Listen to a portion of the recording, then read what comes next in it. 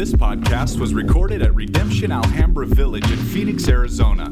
For more information about Redemption Alhambra Village, visit redemptionaz.com. So let me do some setup work, so people understand why we're having this series. So again, it's countercultural convictions, right? So for 7 weeks, what we're going to be doing is slowing down and talking about some convictions that are close to our hearts as Redemption Church, right? Something that these convictions, they center all of us, they bring us all together. Yeah. Now, even while we talk about countercultural, we're not trying to be like super edgy or controversial. Right. What we're trying to be is faithful. Yes. Okay? Yes.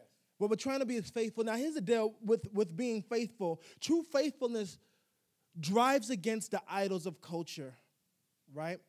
Yeah. And in that, this faithfulness seems controversial. Right. Because everything is working towards a particular direction, and in your faithfulness against this idolatry, you start to stand out. And it seems controversial, but countercultural isn't making a statement that we're against culture. Right. That's not what's being said, right? Oh, we are against culture, and we talk a lot about cultural idolatry, but it's not making a statement that we're against culture, but instead, God has called us to be in the midst of culture. He's drawn us inside there. He sent us intentionally in the cultures that we are intentionally placed in missionally, right? And he called us to help shape culture, to help cultivate culture. And in the midst of the culture that he's placed us in, he's called us to have a faithful presence. That's good. That's the key here, a faithful presence. And this faithful presence is one that is not formed by the culture that he's placed us amidst, right? So oftentimes it seems countercultural. You look at Romans 12:2. Paul is talking to the church and he says, do not be conformed to this world, but be transformed by the renewal of your mind, that by testing you may discern what is the will of God, what is good, what is acceptable, what is perfect, yes.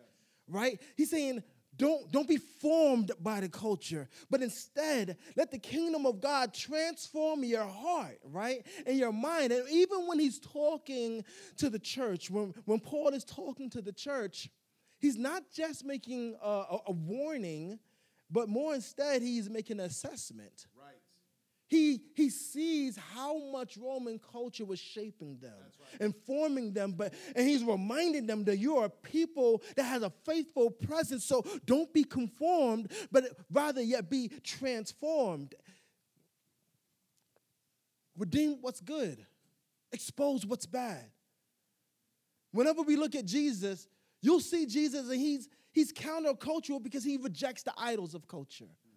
But he's living inside of us, and we're going to talk more about that today. You see Jesus modeling love, this love that causes you to love your neighbor, right? Yeah. So as we started to go inside of this, and we're thinking about how to launch this series off, and we're looking how Jesus modeled this thing, the first step is love. The first step is love. It's the lens of the entire series. It's the conviction that we have. So we're going to start this whole series off just looking at Jesus and starting off with the whole idea of love. I want you to get in your Bibles to 1 John chapter 4, verse we're going to start in verse 7. And what I'm going to do is highlight some stuff here on the screen. And the reason we're highlighting them, I may not address them right at this moment, but throughout the sermon, I want you to see that we're pulling these things from Scripture. And we're going to try to tie all of this stuff together, because if we're going to go through a series called Countercultural Convictions, we need to understand first, in order to walk in this way, we need to have what 1 John is going to be talking about, and all of Scripture really talks about. We need to have love. Can you say amen to that? Beloved, I love that it even starts with calling them the beloved. Beloved, let us love one another. For love is from God, and whoever loves has been born of God and knows God. And anyone who does not love does not know God. I want you to see this, because God is love. Let's go to verse 9. In this, the love of God was made manifest among us, that God sent his only Son into the world. It was manifest by Jesus being sent into the world so that we might live through him, I want you to see this progression. In this is love. This is love. Not that we have loved, not that we have loved God, but that God has loved us and sent his Son to be the propitiation for our sins. God loves us. Not that we have loved, but God loves us. Verse 11 and 12. Beloved, here's that language again. Beloved, if God so loved us, if this is true that God loves us, we also ought to love one another. No one has ever seen God. Notice this. No one has ever seen God. If we love one another, God abides in us, and his love is perfected in us. Even though they haven't seen God, if his love is abiding in us, they get to see him.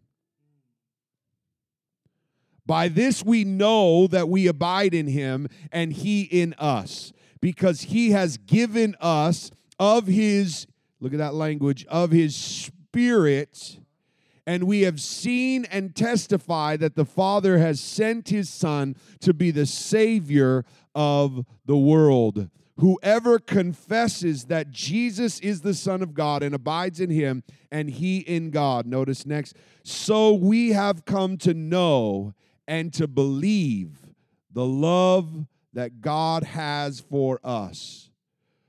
For God is love.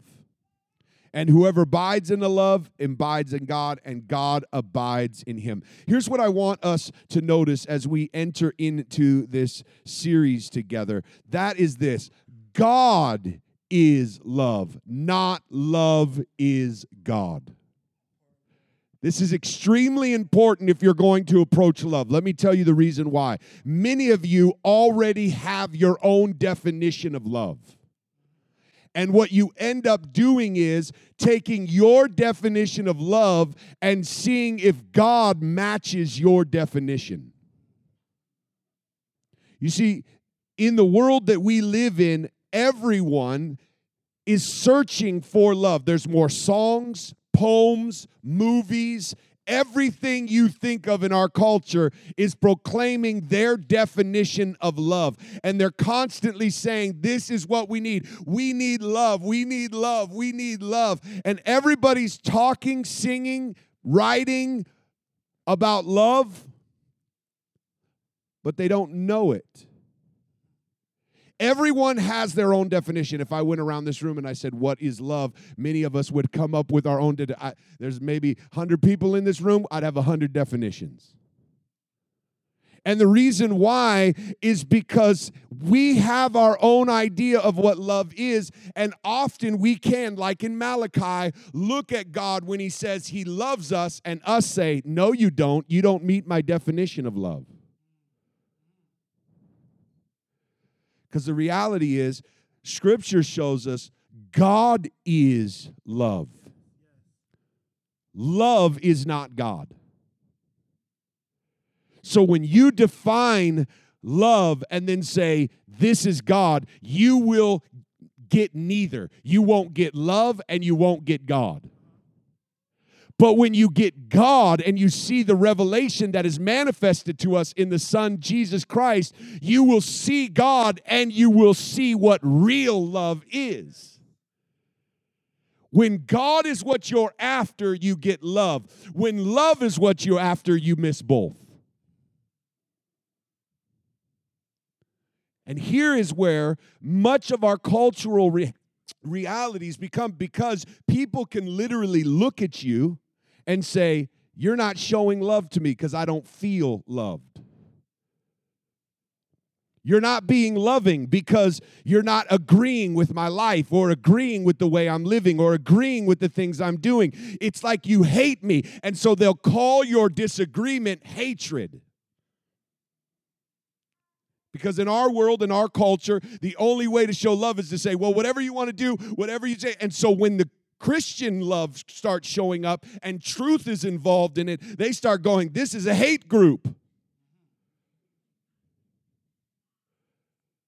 Or when we get confronted on the things that are in our lives, because what the world has done is said, this is love, and if God is not this, then God is not real, and he's not truly love. But what Scripture shows us is God is love. Now, here's the important for us to understand. You will not be able to understand God or know God because you've defined him and figured him out. You won't be able to understand love because it's defined. So when you try to define love before you show love, you won't ever get it. What we have to understand, and this is what this scripture says, is this: love is not known by definition, it's known by demonstration. We don't know love because we've defined it and we're living it. We know love because we know Jesus. The reason we know love is because God has manifested it to us and shown it to us. Have you ever heard of Romans 5:8? Look at this. But God shows us his love. Here's how he shows us his love. For us, while we were yet still sinners, Christ died for us. God demonstrates his love to us. God shows us what love is in the person of Jesus Christ, and that in our hatred of him, he still came and died for us. And so what we have to understand is, if you're trying to go, well, define love for me, I can't, but I can show you the person of love and point to the person of love. And if you know him, you will know love. But if you don't know him, all you'll have is your definition and constantly seeking. And so in this, we are going to be talking about love, but we would miss it if we try to define it for you before we point to God is love. Absolutely. So with that whole thing in mind of looking at God as the demonstrator of love, as the person that gives context to what love looks like, all of us are making this statement. Just around Redemption Church, there's this statement as we're setting this series together, and here's what the statement will say. It says this: in a world where love is overly about individual desires, sex, convenience, or feelings, we believe that Christian love is the willing self-sacrifice for the good of another without demanding repayment or that the person is deserving. That's countercultural. Yes. That's different from what culture says love is. Now there are variances to this. See, culture displays a love that is turned in on self. Come on. That's the type of love that culture displays. Yes. It's turned in on self, and all the acts of love ultimately serve you. And it's not just for the sake of the other person. Even when you think it is, oftentimes it's for the sake of your own ego. So you want to be able to say, look, I did this thing. And even though you don't verbally say it, you're keeping those records inside of your heart, right? Sometimes it's for the sake of your own pride, right? Sometimes it's what you feel will be returned to you. So it's like you're making a down payment. Right? I'm doing this particular thing, but I ultimately, I'm expecting this thing to come back in return. And then when it doesn't come back in return, in the time that you're hoping it'll come back into return, then you get frustrated and you blow out because it wasn't genuine love. It wasn't the love that's displayed by Christ. And some people serve in a way that looks sacrificing, and I'm doing this for the undeserving. But there's idolatry in the background there. That's right. For some people, what you're doing is a reflection of low self-worth. I don't actually feel that I'm worth much.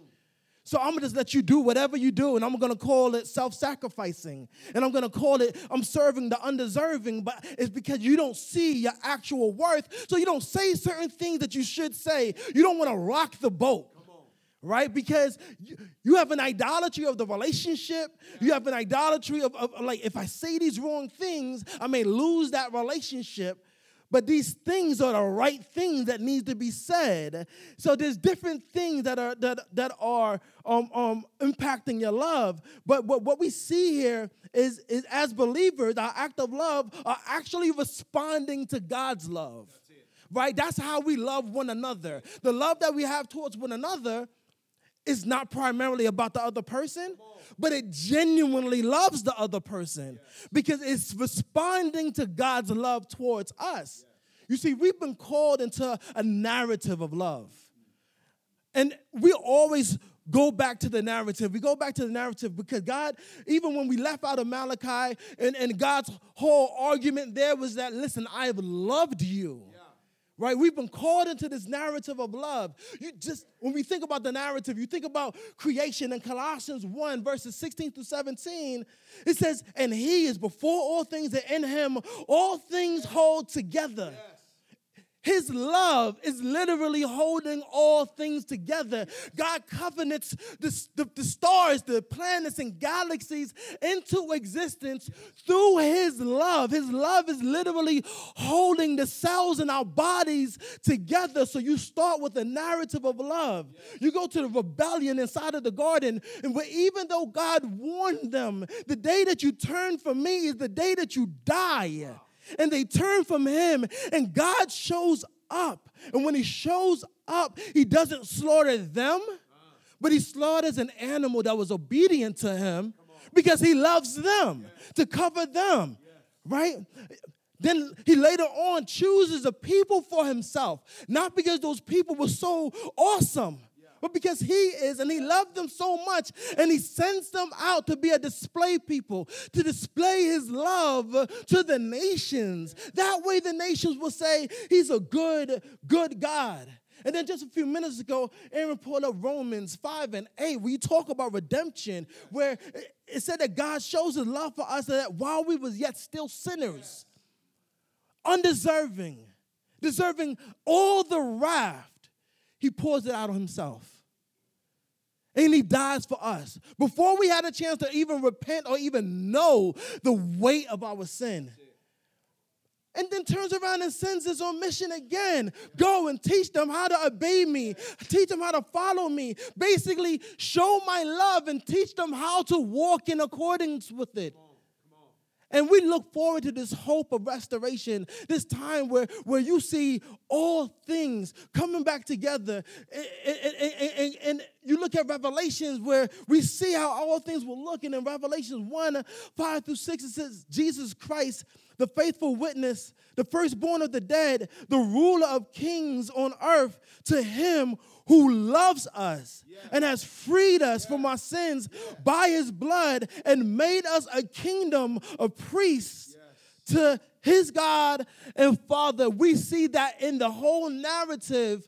God has called us into a narrative of love, and this is where we love from. This is where we love out of. Yes. And this is why it's important for us to understand that the way love was talked about under the old covenant or in law is different than the way we have access to because of the Spirit. Love as law is different than love as spirit. It's interesting to think about how when the law was given, it was put on stone. And it was delivered from the top of the mountain. It was brought and it was delivered on stone.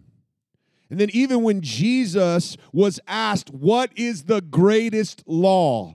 See, what we can often do in that narrative is think that Jesus was preaching to us the law when he was being tested by lawmen to figure out what is the greatest law. And what we think is Jesus is commanding us to do something. Love the Lord your God with all your heart, soul, mind, and strength, and love your neighbor as yourself. Why is it that the law was given? Well, Scripture says the law was given to show us how much we could not do it in ourselves. Oh, man, thank you for saying amen. They're quiet today. Thank you. Thank you. I'm going to try it one more time. I'm going to even sit back down. The law was given to show us how much we could not do it without him. All right, thank you. They're back there. They gave them a second. That's why the law was given. The law was given to show us of our need of Jesus. And so when they're asked, what is the greatest law? Jesus is saying it can be summed up in these things. Love the Lord your God with all your heart, soul, mind, and strength, and love your neighbor as yourself. And if you hear this as law, every one of you in this room is failing. Can you honestly say you're loving God with everything in you? Your heart, your soul, your mind, and your strength. You're doing it. Are you living up to it? And are you loving your neighbor as you love yourself? When you hear this greatest law, he sums up all the laws into these two statements. He's giving this summary statement of all the laws. There is not one of us that could go, oh, fine, thank you for taking thousands of laws and bringing it down to two. Now I can follow those two. It was just too complicated before. I couldn't memorize all the laws. No, he wasn't giving us just go, let's simplify and give you two laws. He knows he could give you one law and you couldn't live by it. When you look at love as something you define and write on stone and all of you have to live up to, you must admit, if you look at the love as law that you have to live up to, all of you are failing. I'm failing. The law was given to show us something greater was to come.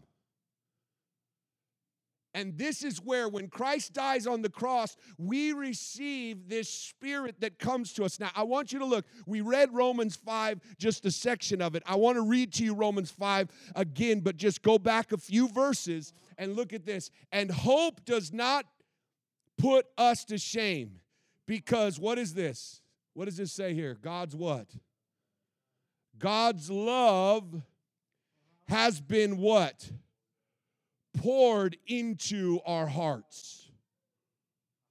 Liquid, not stone. The love of God is this liquid that gets poured where? Into our hearts. It fills us.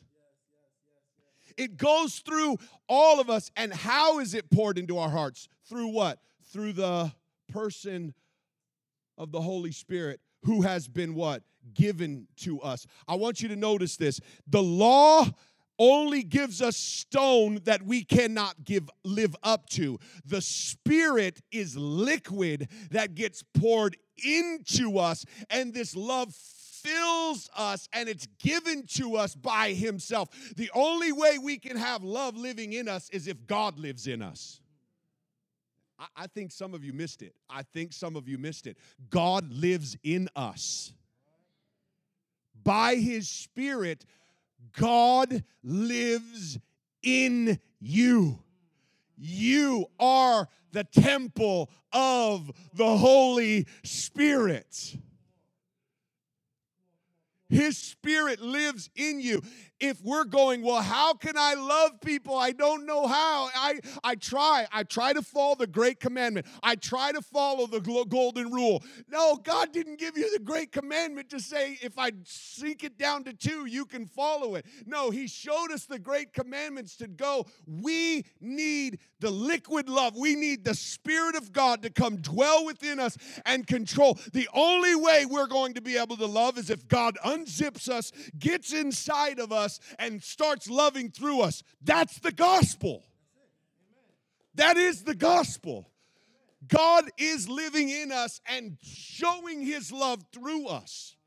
That's what 1 John says. The Spirit of God dwelling within us is where it is. And this is why for us who are used to living under the law and going around and just commanding on stone, I'm going to love, I'm going to love, I'm going to love, and you're exhausted and you're striving and you're searching and you're trying to love somebody. I'm really trying hard to love them. I'm really trying hard. They're just so difficult to love. It's so difficult to love these people. I really do hate them. It's so hard. It's so hard. It's so hard because you do not have the ability to do it in yourself.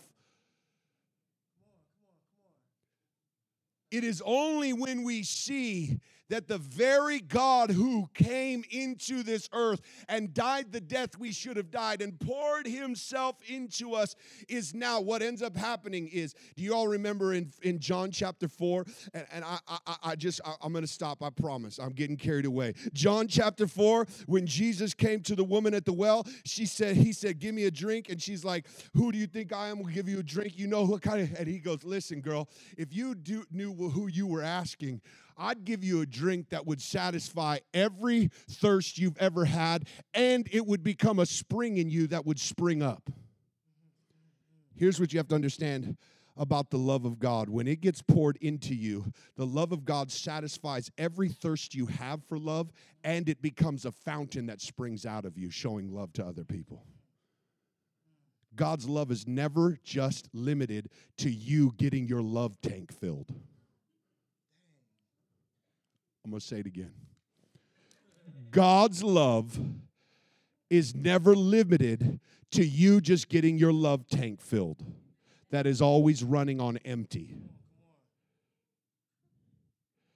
God's love, when it gets poured in, becomes a liquid volcano of hot, fiery love that just pours out of his people that cannot be contained. It is like fire that's shut up inside of us. How can I keep this contained? The very love of God lives within me, and it is pouring from me. Church, the good news is you don't have to try to live up to laws written on stone. But every time you define it and try to make it something, well, as long as I do this, I'm loving people. As long as I do this, I'm really showing love. As long as you're trying to define it and live up to your definition, you'll always either be falling short or succeeding. Like all that God wants us to do is be either good or bad. When the reality is, it's all about him living his life. It's not about making good little boys or bad little girls and boys good. It's about him having control of your whole being, living inside of you, bringing dead things to life. His love is in you, healing every broken crack, softening your heart, healing you, filling you, satisfying every one of your thirsts. And it's going to erupt from you as a fountain that others can come and drink from. It's beautiful because you talk about this partnership that God brings us in, where the only way we can love right is in fellowship with him. And this is what happens. Love not only shapes what we say and do, but how we say and do. You got to understand that. There's tons of things that we're doing. And even if you're saying I'm doing the right thing and I'm saying the thing, love shapes it. Let me just read. I want to read 1 Corinthians 13. I'm just going to read verses 1 through 13. He says, if I speak in the tongues of men and of angels, but I have not love, I am a noisy gong or a clanging cymbal. And if I have prophetic powers, I understand all mysteries and all knowledge, and if I have all faith so as to remove mountains, but have not love, I have nothing. If I give away all I have, and if I deliver up my body to be burned, but I have not love, I gain nothing. Love is patient and kind. Yes. Love does not envy or boast. It is not arrogant or rude. It does not insist on its own way. It is not irritable or resentful. It does not rejoice at wrongdoing, but rejoices with the truth. Yes. Love bears all things, believes all things, hopes all things, endures all things. Love never ends. As prophecies, they will pass away. Tongues, they'll cease. As for knowledge, it'll pass away. For we know in part and we prophesied in part. But when the perfect comes, the partial will pass away. Yeah. When I was a child, I spoke like a child. I thought like a child. I reasoned like a child. When I became a man, I gave up childish ways. Yes. I embraced love. That's what he's saying. For now we see in a mirror dimly, but then face to face. Now I know in part, then I shall know fully, even as I have been fully known. So now faith, hope, and love abide, these three, but the greatest of these is love. Hallelujah. Hallelujah. It shapes everything that we do. This series will have much to say about truth and convictions, but if we do not have love, none of these things matter. Right? Everything we say is shaped in love. Love will lead you to say hard things at times. But you're saying those hard things because you love. Like literally, you know you're going to be rejected. And you know that's going to go bad. But you love them more than you love yourself. So you're like, I'm going to go ahead and reject me. I get it, but I love you so much. I have to say these things. This is what our love does. This is what our Lord does. This narrative of love is the tone in how we say things. It's the smell of it. It's the texture of it. It's the feel of it. As a matter of fact, for others, they'll feel confusing at times because inside their heart, they'll be like, man, I feel like I should be upset with you right now. Yes. But for some reason, I feel love, and they're trying to figure it out inside their head how to just be angry with you. But you just gave them a piece of confronting truth, and they felt so loved, and they're confused.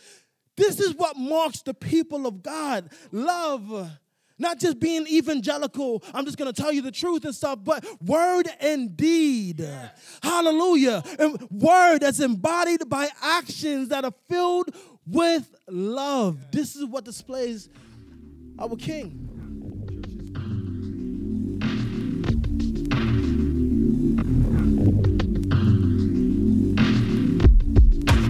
This podcast was recorded at Redemption Alhambra Village in Phoenix, Arizona. For more information about Redemption Alhambra Village, visit redemptionaz.com.